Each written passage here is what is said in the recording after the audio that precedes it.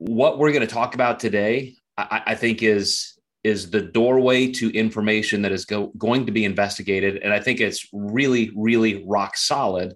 But there are some qualitative points of interest that may not be met yet. So I wanted to kind of resynthesize everything I was working on and delayed last week a little bit to this week. But I also don't want to rehash a lot of the anecdotal stuff we talked about last week, because that was very much going into some of the history of these artificial sweeteners, some of the things that people claim or you may read on the internet. I don't necessarily think they're very conspiratorial, but there are some really important anecdotal experiences that people have had, and very consistently. So I'll kind of keep those on a shelf and refer to them when I need to. But I really want to go through just one meta-analysis today. And I chose this one because I think it is the most current. I believe this was done in 2018. Yep. I think it was extremely fair in the fact that it wasn't overreaching. It didn't make a lot of harsh conclusions out of pure conjecture. I thought it was kind of broad in the fact that three different schools worked on this, the medical schools in Germany, Brazil, and Harvard. So to me, it has some legs. There's some merits here. It didn't have the greatest amount of citations I think a meta-analysis could have, with only 42. I've covered some on Fridays here where you're in the mid 200 range, but at the same time, there's not a lot of research done on this particular topic. So I think what you'll see is some interesting history in the fact that saccharin as a sweetener came out, more than 100 years ago, 120 years ago. Cyclamate was another one, which I had never even heard of before reading into this.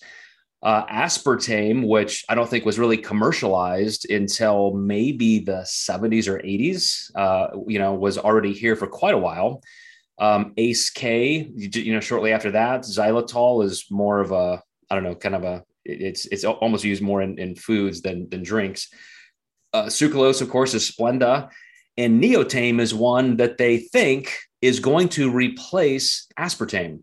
It supposedly has less side effects and less chemical toxicity in the body.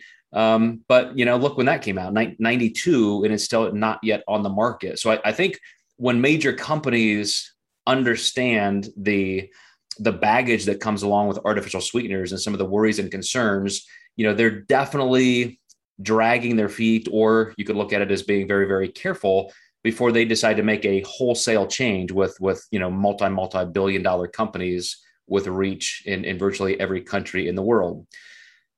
Another interesting note, if you know anything about just chemical patents and so forth, is most of these were actually found by accident. They're looking for other things, and they're like, oh, wait a second, this really tastes sweet. Like maybe we can sell this to a food company or something. So I won't get into all that, but let's look at the entire premise of this particular meta-analysis.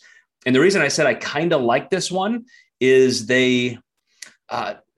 some meta-analyses go through, an entire history, which is fantastic. And they look at everything that's ever been asserted or everything that's been studied, and they really break it down well. And that's good. I mean, that's what you want from a meta-analysis. This one, whether you may think it's good or bad, they really synthesized it into two major points. And they said, out of all of the studies out there, what we think is most important is what's happening in the neurological and biological food reward system loop. So things like serotonin, dopamine, and so forth, is there something there? Because studies have asserted that. And then, as you'll see a little bit later, in the gut microbiome, are there changes there that's causing physical issues with these chemical additives? So you guys understand taste buds, taste receptors, and I think in just the normal internet speak of this topic, you hear a lot about that. And I certainly have parroted those stories over the years. When we talk about, your body, your taste buds taste something sweet. You've got this artificial sweetener. Some of them, I think it's, which one was it? Maybe there's that cyclamate or something, is like 600 times sweeter than sugar. And so your taste buds, all of a sudden, just like if you smell something baking and you start salivating and your stomach starts pumping out digestive enzymes, just the taste of something sweet creates a change in your body. And that's incredibly true. We had a question last week when I did the introduction to this, and I'm going to have a very different answer than the way I answered last week after reading this. So I think that'll be interesting. But when you have a sugar or a sugar substitute, anything sweet, of course, it hits your taste receptors. If you know what the gustatory system is in your body, the insular cortex, that's where we decide whether something is really, really good or it is, repulsive, something that makes you want to throw up and not eat it. Interestingly, last night, as I was thinking about this, my 10-month-old grandson was over. He was hungry, waiting for dinner, and I happened to have some dried blueberries. And I'm thinking, I don't think he's ever had dried blueberries. These are like organic and not very flavorful. They're not coated in a sweetener or anything. So he looks at it, and he's a very cautious kid. It's really interesting to watch him because he'll do things like he'll walk or he'll crawl up to something and he'll push on it first to see if it's stable. And if it's like a vase or something, like he'll just walk away. And he went up and there was a panel on my wall that didn't look like the rest of the wall because it's painted differently. And he walked up and he kind of tapped on it. And then he felt it was solid. And there he climbed up the wall. Same thing. He won't go down steps yet. He'll get it right up to the edge of a step and he'll reach down almost like here's the surface of the step. He wants to make sure his eyes aren't deceiving himself. So he'll reach down. Okay, there's that. The floor does end there. And then he'll back away. So I give him this dried blueberry and you can see he's looking at it like, I don't know, is this something I'm supposed to put in my mouth or not? Because he gets conflicting messages. Like you can chew on your toy, but you can't chew on that. So he puts this in his mouth and he kind of nibbles on it. He's got all his little front teeth now. And so he's like, scissoring through it. And I can see his brain processing. He's like, does this taste good or not? And then all of a sudden, because of the gustatory stimulation, his insular cortex says, sugar, sugar, sugar, sugar. There's carbs in this. So his eyes light up and he immediately like reaches inside the bag. Like he wants more. And he just sat there eating all these blueberries. If it was something really bitter, hopefully, something was toxic, you would taste bad and you spit it out. That's how we, before we even had language, learned what to eat and not to eat. But if you know anything about neuroanatomy, neurophysiology, everything in your brain connects to everything else. So not only do you have this direct neuronal connection from your taste receptors to your insular cortex for that disgust reflex, you also have connections, neurons that go to your hippocampus. So you remember, I remember what this tastes like. I remember this was good. I remember this was satisfying. And so, all of these things go everywhere up into your temporal lobe and even connections into the reward system. So if you know where the nucleus accumbens is, which is kind of in front of the hypothalamus, which is in front of the brainstem, which kind of gets like right sandwiched in between the neocortex, this is where you start getting into, and a lot of people on YouTube, neuroscientists, talk about reward all the time. There are now books written about dopamine, what drives us, what incentivizes us. But there are connections to all of the hormones that motivate us in different ways, whether it's for happiness or pleasure or taste or reward, anticipation. And when we taste sugar, just like my little grandson, it's like bing, bing, bing, bing. Your body knows this is something good. This is survival. This is a positive energy balance that is good for me. And so you get these neurochemical reactions to say, this is good stuff on the way. So very, very important, because when an artificial sweetener hits those same taste receptors, all of that same stuff goes on. Things start lighting up and it's like, this is good, this is great. But there is no positive energy change. You don't actually have carbohydrate or sugar going into your stomach. So all of a sudden, there's a disruption at that hypothalamic nucleus, the nucleus albicans, or accumbens.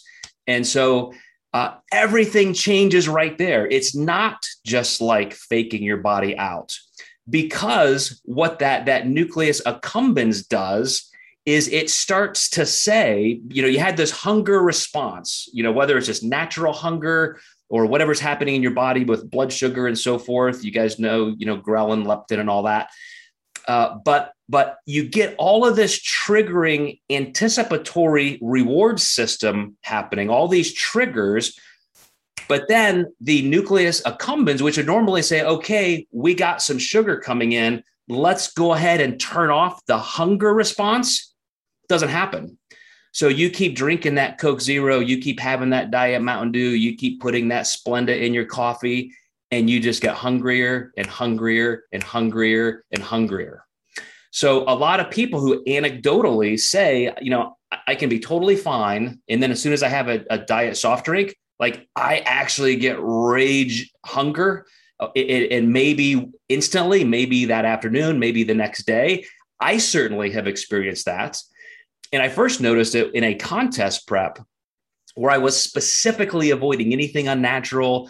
I wanted to leave nothing on the field. I wanted to make sure I gave this particular contest run my best. So just in case there was any merit to these artificial sweetener controversies, I said, I'm just not going to do it. But then I remember compromising with myself and saying, well, maybe I'll just do one on the weekend. Maybe that'll be my reward for a good week. I'll have a great big old Diet Pepsi or something like that. And I remember for the next 2 or 3 hours, just feeling hypoglycemic, hungry. I mean, that hunger stayed with me for a couple of days. And then it was gone. And I thought, maybe that was just because I had a hard leg workout or didn't get enough sleep or something. So I did it again the next week. And that was just a very consistent, repetitive cycle. And now after looking at some of these, biochemical pathways, it makes sense. So here's an interesting study that was done because now they started thinking, okay, there are very specific receptors, taste receptors, and we don't know what's happening. Is it actually the chemical itself, or is it that taste response? So they gave different subject groups in this study, water with aspartame, water with sugar, or water taking aspartame capsules. So you got the same aspartame load, but without the taste. Guess which one made everybody hungrier? The one with the aspartame mixed in, because you had that taste. So that pinged all of those anticipatory mechanisms.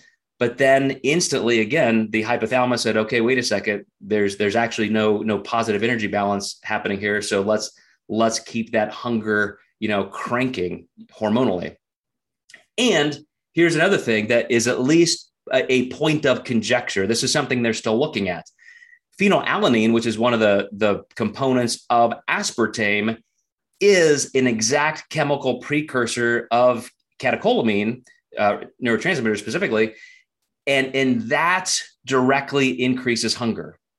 So you're now ingesting something in that aspartame that just literally makes you hungrier. Like that's its job. That's its chemical role when you put that into your body. So if you want to make yourself hungrier, consume aspartame. That's a direct response of it. So again, I was just completely unaware of this until I looked at this particular meta-analysis. So we kind of already went over that. So this was something, I do need to move this down now. I want to read this to you guys because I wanted to make sure I got the exact quote. So these studies propose a hypothesis: the disassociation between sweet taste and caloric content can lead to a compensatory increase in food consumption and a positive energy balance. Finally, artificial sweeteners, precisely because they are sweet, stimulate the preference for taste and the desire and dependence for sweet foods, favoring an increase in the consumption and consequently weight gain. So I guess I had already told you guys all that. I didn't have to read it. But here's what's incredibly interesting. Probably just what I wrote above that is that they decided, well, maybe people, because of our just hippocampus connections, our connection to memory, you taste something. And so maybe this is almost a learned behavior in its habit. It's not necessarily this chemical reaction directly. So they decided to do it in animals and they got the exact same reaction every time.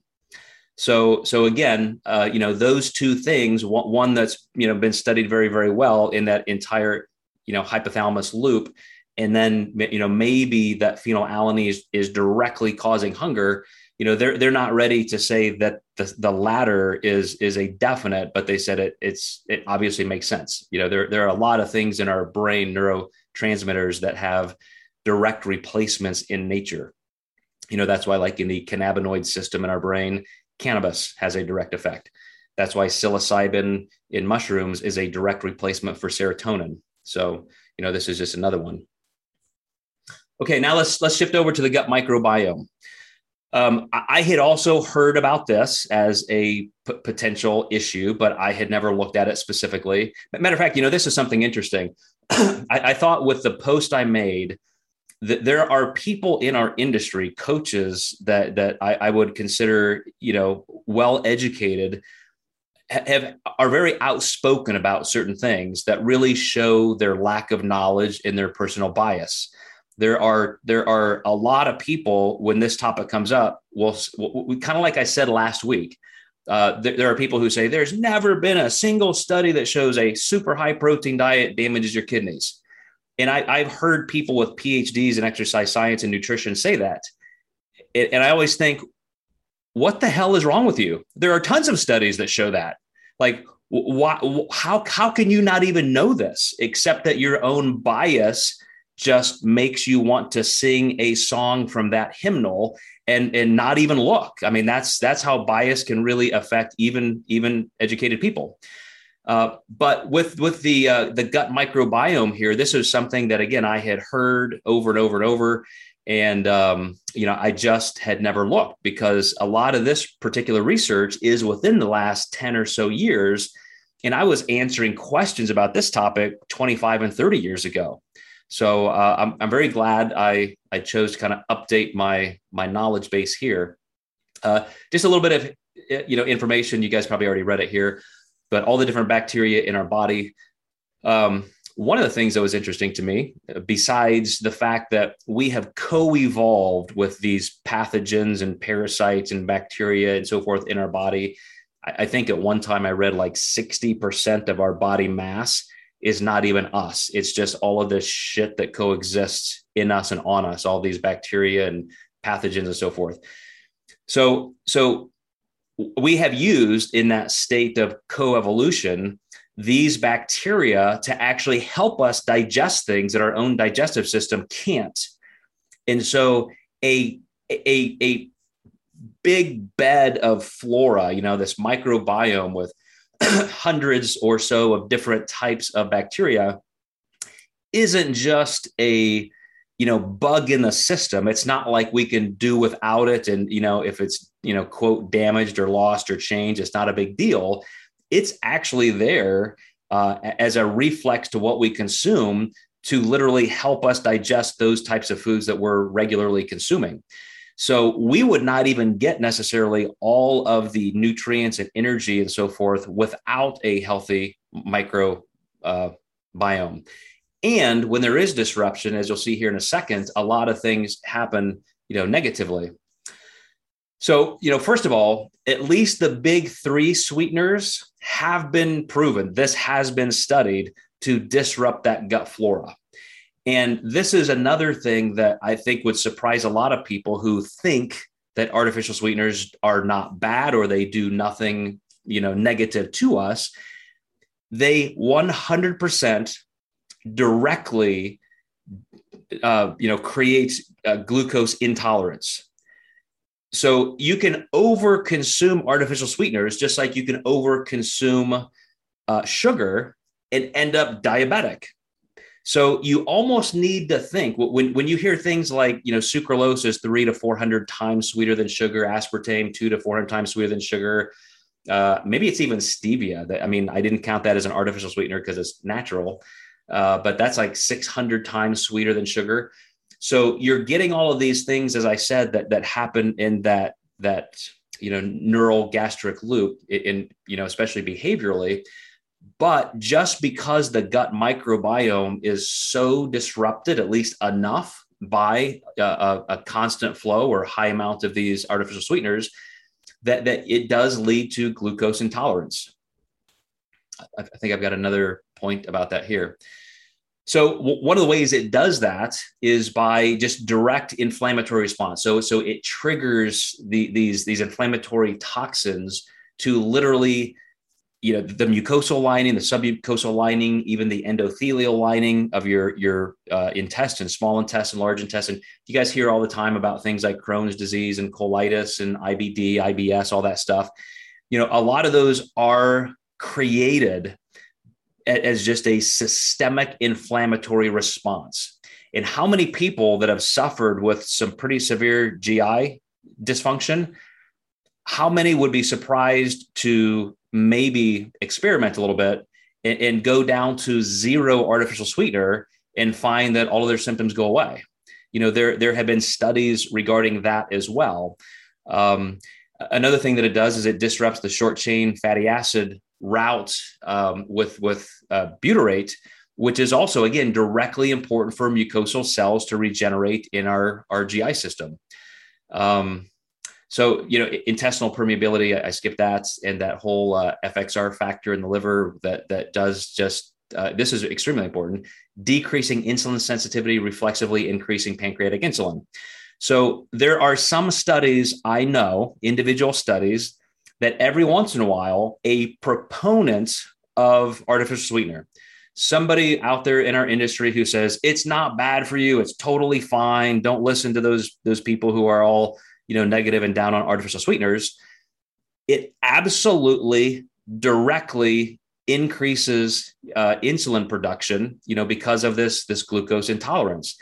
And I think because there are some studies, and we all know this, right? Like you could have 100,000 studies on anything. Pick your topic. You're definitely going to find some outlying studies that just don't prove the status quo. And I don't think you just discard those. You should pick those apart and see, why does that study not show the same thing other studies do? Was it because their subjects were different? They were older or younger? Was it a difference in the study design in some way? Maybe there's actually something to learn there. It's not just a conflict to say, well, this doesn't match up, let's toss it. Maybe there's a way that things like this can be tolerated better. But they're just, those are the exceptions to the rule. I'll just say that.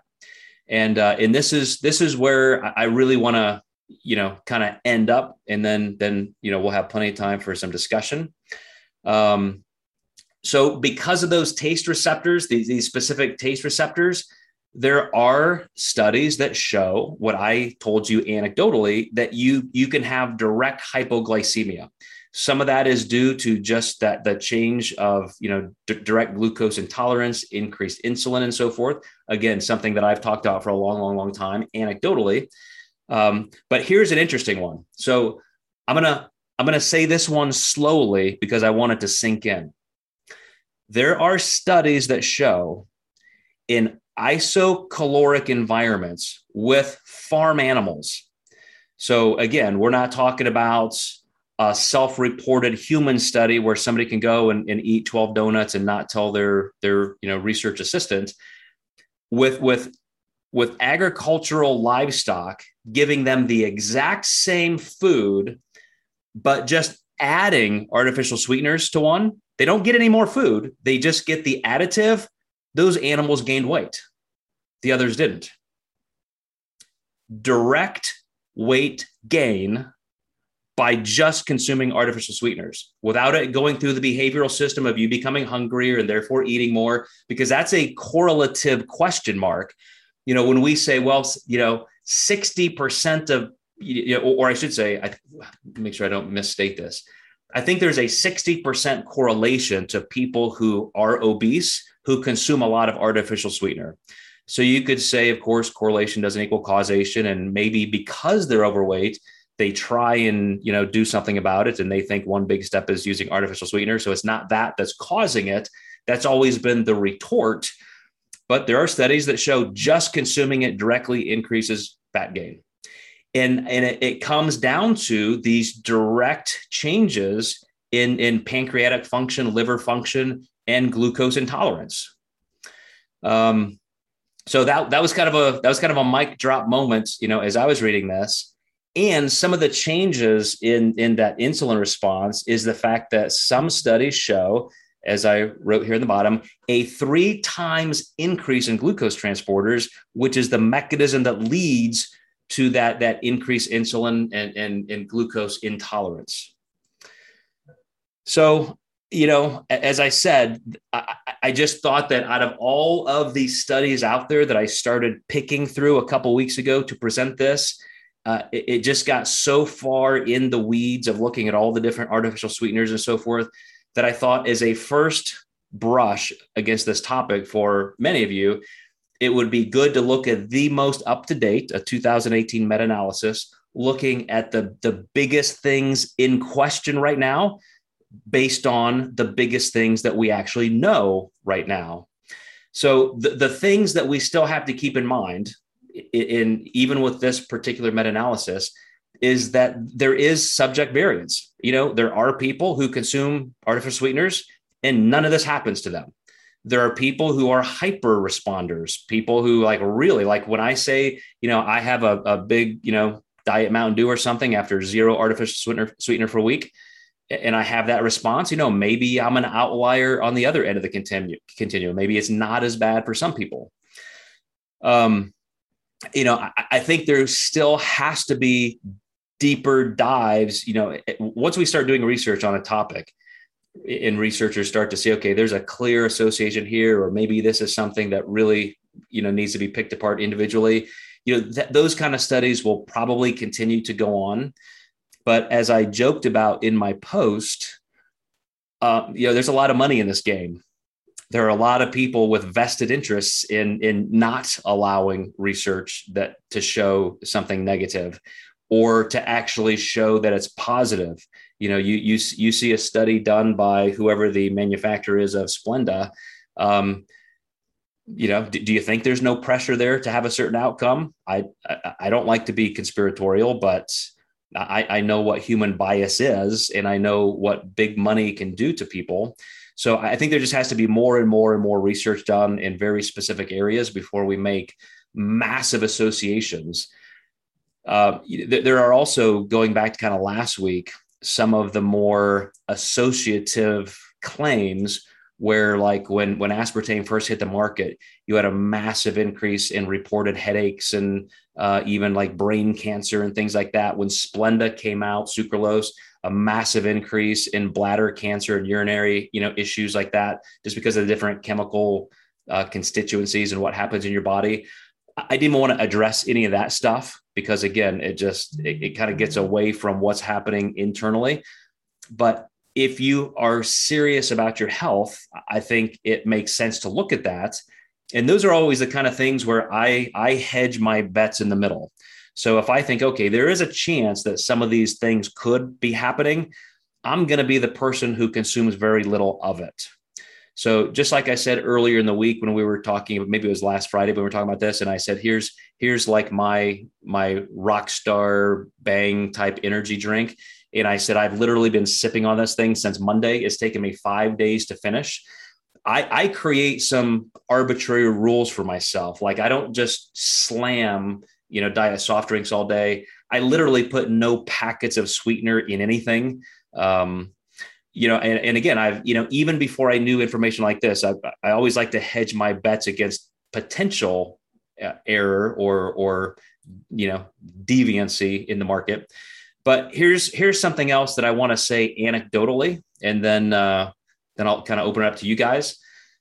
I have always noticed when I'm very serious about losing weight that instead of using artificial sweeteners like a diet soft drink to try and bridge the gap between meals, I have always done better by using an actual full sugar kind of drink, but in the appropriate amount.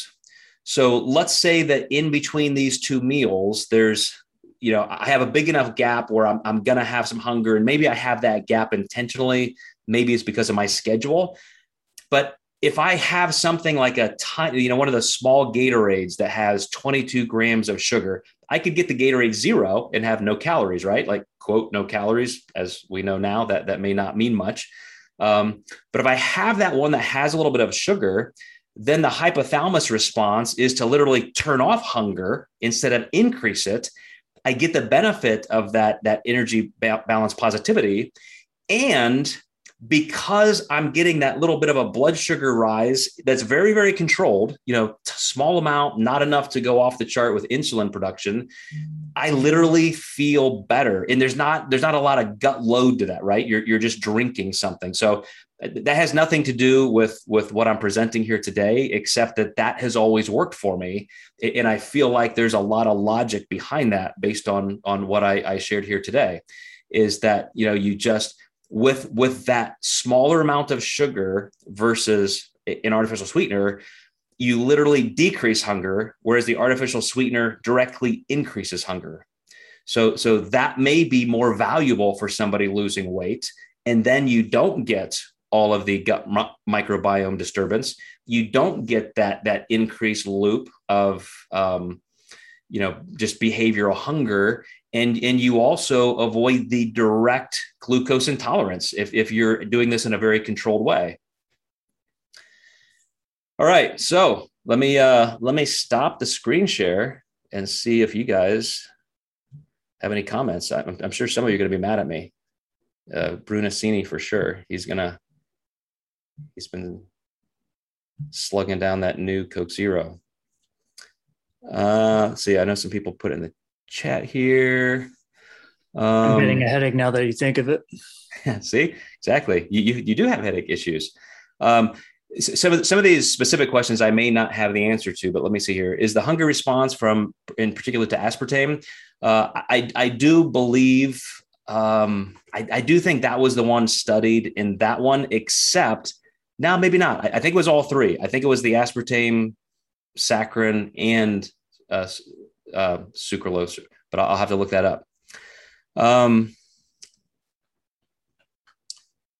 Stacy, nice. Yeah, the GI systems of animals are definitely different than us. But again, if you just look at them compared to them, they weren't compared to humans. So it's just, here's subject group A, subject group B of, let's say, cows or pigs or horses. Everybody's getting the same amount of food, but the group we add the artificial sweetener to, they gained weight. So you're right. Would that happen to us directly? I don't know if that's been studied. But that particular study, they wanted to take away behavior. It's almost like a human inpatient study at that point. They're only giving them the food. They didn't get to go, graze and that kind of thing. So yeah, Amanda, as far as how much, so monk fruit sweetener, I did not look at that one. That's interesting. I'll have to look that up. Isn't that an actual sugar that's just used in small amounts? And so you're getting some calorie value there. I'll have to look at that one. But as far as how much is too much, I don't think that's even been studied. Like when they do something like this and they're looking at toxicity levels, they try and get to a point where they're literally killing animals, right? Like, oh, that was a little too far. Now we know, rats compared to humans, don't eat that much. And it's a shitload. I mean, you literally like to have that negative of consequences, but for what we're talking about, it's not that much. It's the kind that you would consume. If you were somebody who drinks a 16-ounce diet soft drink, 3 times a day or so, I think you're going to see some reaction, but I don't know how far. Again, that's variant person to person on your sensitivity level. But yeah, that's one thing I did not look at. I did not look at how many studies looked at different doses. I think that would be a good follow up. Just to see if there are anybody who actually looked at that. If this amount causes an impact, if on average, or this or this or this. That's an important thing to follow up with. Anybody, if you guys want to unmute and ask questions that way too, you don't have to just type them in. If you want to jump in, go ahead, Amanda. So I personally don't use artificial sweeteners. I do use the stevia, as you already know. So I guess my big question is, does the stevia have the same effect? And we know that it's natural, right? Does it have the same hunger effect that the aspartame and sucralose have? I think, yeah, that's my main concern. So they studied it and it does. Matter of fact, this meta-analysis included stevia, and I just dropped it. Maybe I shouldn't have, because I wanted to talk about artificial sweeteners. So stevia actually has some positive digestive qualities. Like I don't think it would disrupt your gut microbiome at all, but in terms of that neurobio loop, it definitely does, because like you said, you're still not getting that rise in blood sugar because you use so little. It's 600 times sweeter than sugar. So even if there is some kind of calorie base there, which there is, you could put in, like I know in my coffee every morning, I mean, I'm putting in maybe a quarter of a teaspoon, and that's enough. So I'm getting that sweetness. I'm sure I'm getting a trigger, but that's maybe adding 1 gram of carbs or something. So right.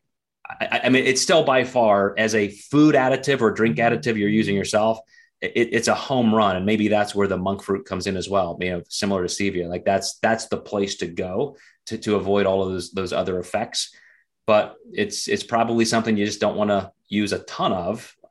What's really funny is in my coffee this morning after preparing for this, I tried it without stevia, and I'm like, oh, I don't know if I can do this. I'm like, oh, It's funny you say that, because I literally, I was getting myself coffee. I was like, we're talking about this right now. I'm just not gonna put any sweetener in it.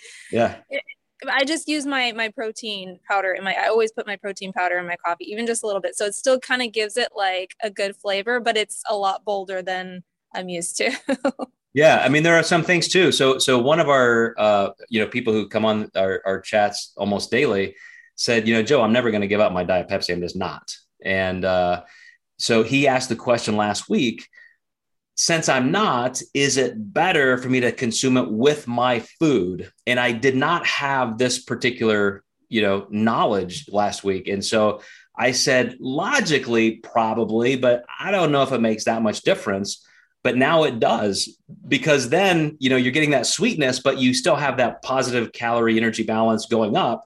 And so at least you won't get that massive hunger response. You may get some of those other effects, but, ironically, a lot of us use the diet soft drinks and diet drinks in between meals for flavor, but that would be at least one little hack. So then my question to that would be, I mean, you said that you noticed when you were drinking these soft drinks that you would notice days later that you were hungry. So then that hunger can be a prolonged thing.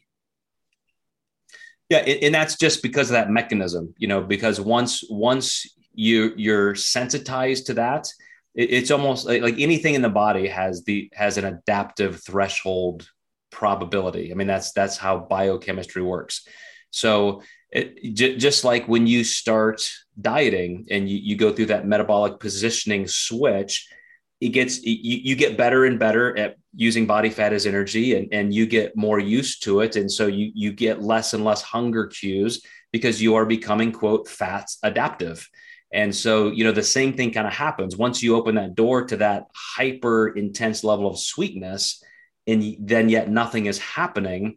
And then maybe that's also that total disruption. If that has an immediate trigger, if I'm really sensitive, and now I'm releasing more insulin, in those glucose transporter hormones are, as I showed, 3 times higher. If that's all it takes, which I don't know it does, but with subject variance, for some people it could, maybe it does impact you for days, and then it takes a while to come back down. I think that's just some of the anecdotal stuff that, you may never sort out in research, but you know what affects you in certain ways. Like, your body, what you can tolerate and what you can't. And I think that is anecdotally worth factoring in. All right. But, to one of the questions here about actual dose, I'm not somebody who is ever going to get rid of everything. Like you just said, if I have 2 scoops of protein powder a day, even in the protein powder that I produce, my own brand has sucralose in it, not a ton, but that's already some that I'm not going to get rid of. So it just makes me almost want to go back to, what I did as a pre-contest measure, because I'm particularly interested right now in losing a little bit of body fat. I'm in a calorie deficit, not harsh, not super aggressive, But it would be really interesting if I just drop that down to next to nothing. If all of a sudden I feel better, I have more energy, less hunger, and I start losing faster. Again, anecdotal, but it would, I'm contemplating it after I try the new Coke Zero that Kevin's trying to push on me. Big drug pusher that he is. Any other comments or questions, guys? Hi, this is Heather. Just anecdotally, if you're trying to just get a sweet taste to carry you through a period, watermelon and throw a little bit of salt on it. Not only do you get the calories from the watermelon, but the salt helps increase your fluid retention, which tends to help me feel fuller and will carry me through to the next meal. Really smart. Yep. And that's, that goes back to, I was a guest on a podcast this week, and we were going through kind of a list of, if you're not losing weight, if you're really trying and you're just not, like, what's the checklist? What could be going wrong?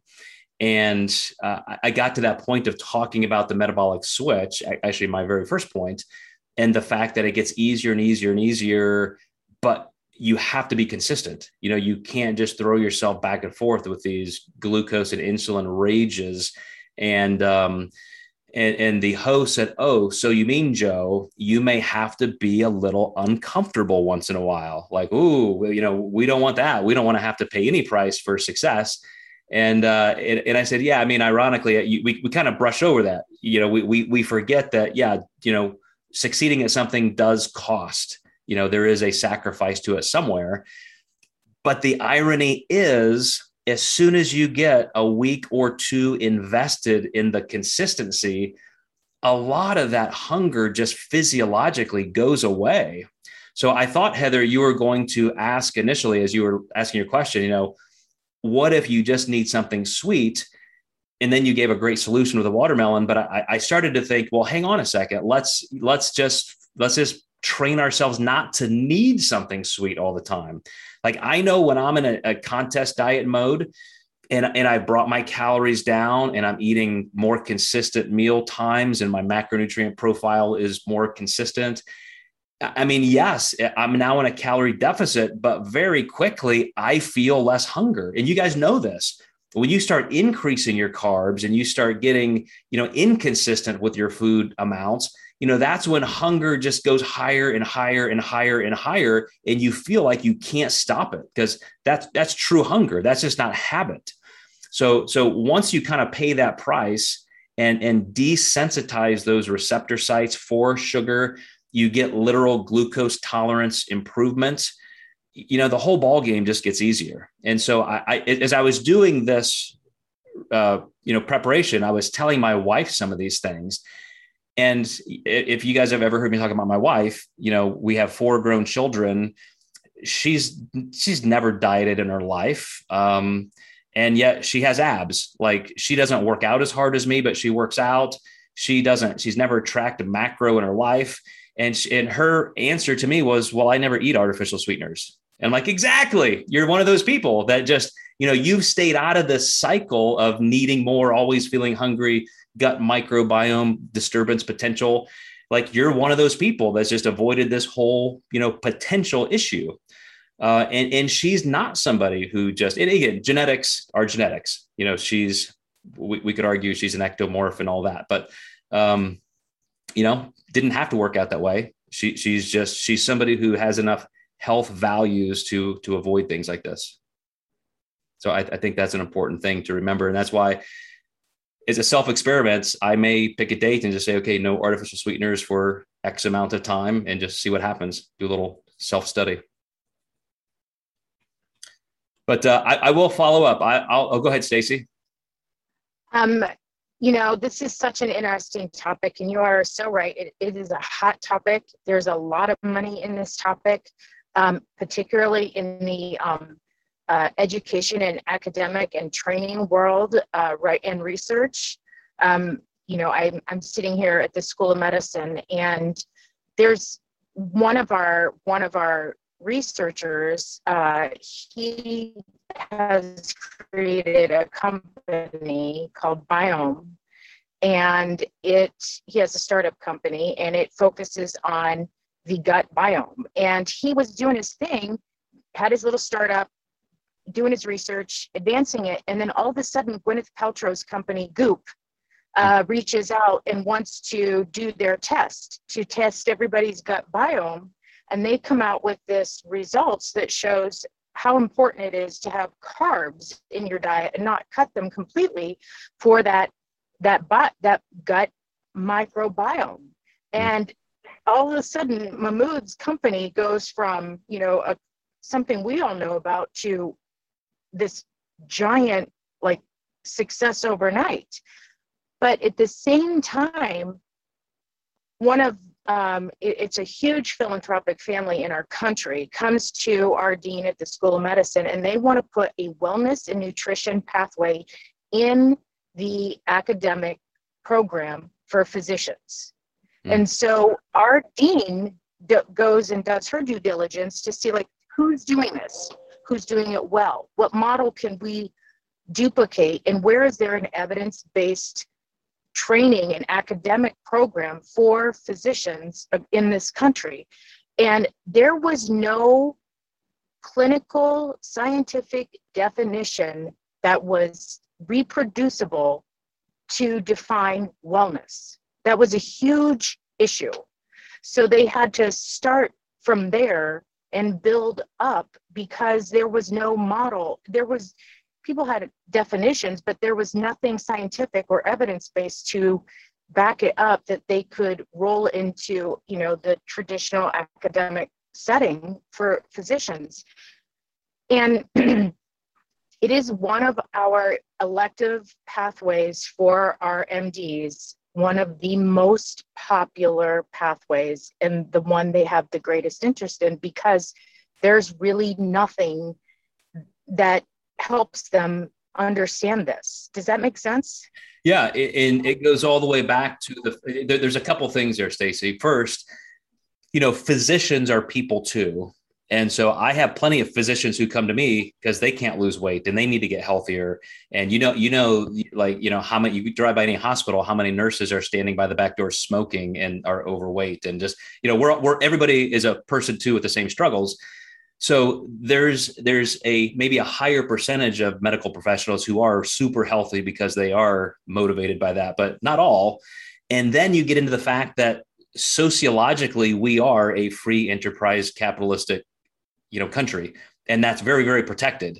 The people writing the checks to politicians are the ones who are sending lobbyists to Washington, D.C. for their company well-being, whether it's healthy or not. There are many, many European countries where things like this are just illegal. Like, oh, there's something in this that would hurt people. We're going to make that illegal. You can't sell that in this country. That'll never happen here, because if you can make a buck and tax it, we're going to sell it in the US. So as a consumer, you have to be more diligent or vigilant about, looking at these things. And, this is why we kind of have the political divides we have. It's almost, we're left up to our own devices on who we're going to trust, who we're going to listen to, how we're going to, distill that information ourselves. But that's a great example. Whoever's putting the money in, they're going to have the biggest voice. And if they're pro something or against something, more people are going to hear about it based on how many dollars are behind it, not because it's good for us or bad for us.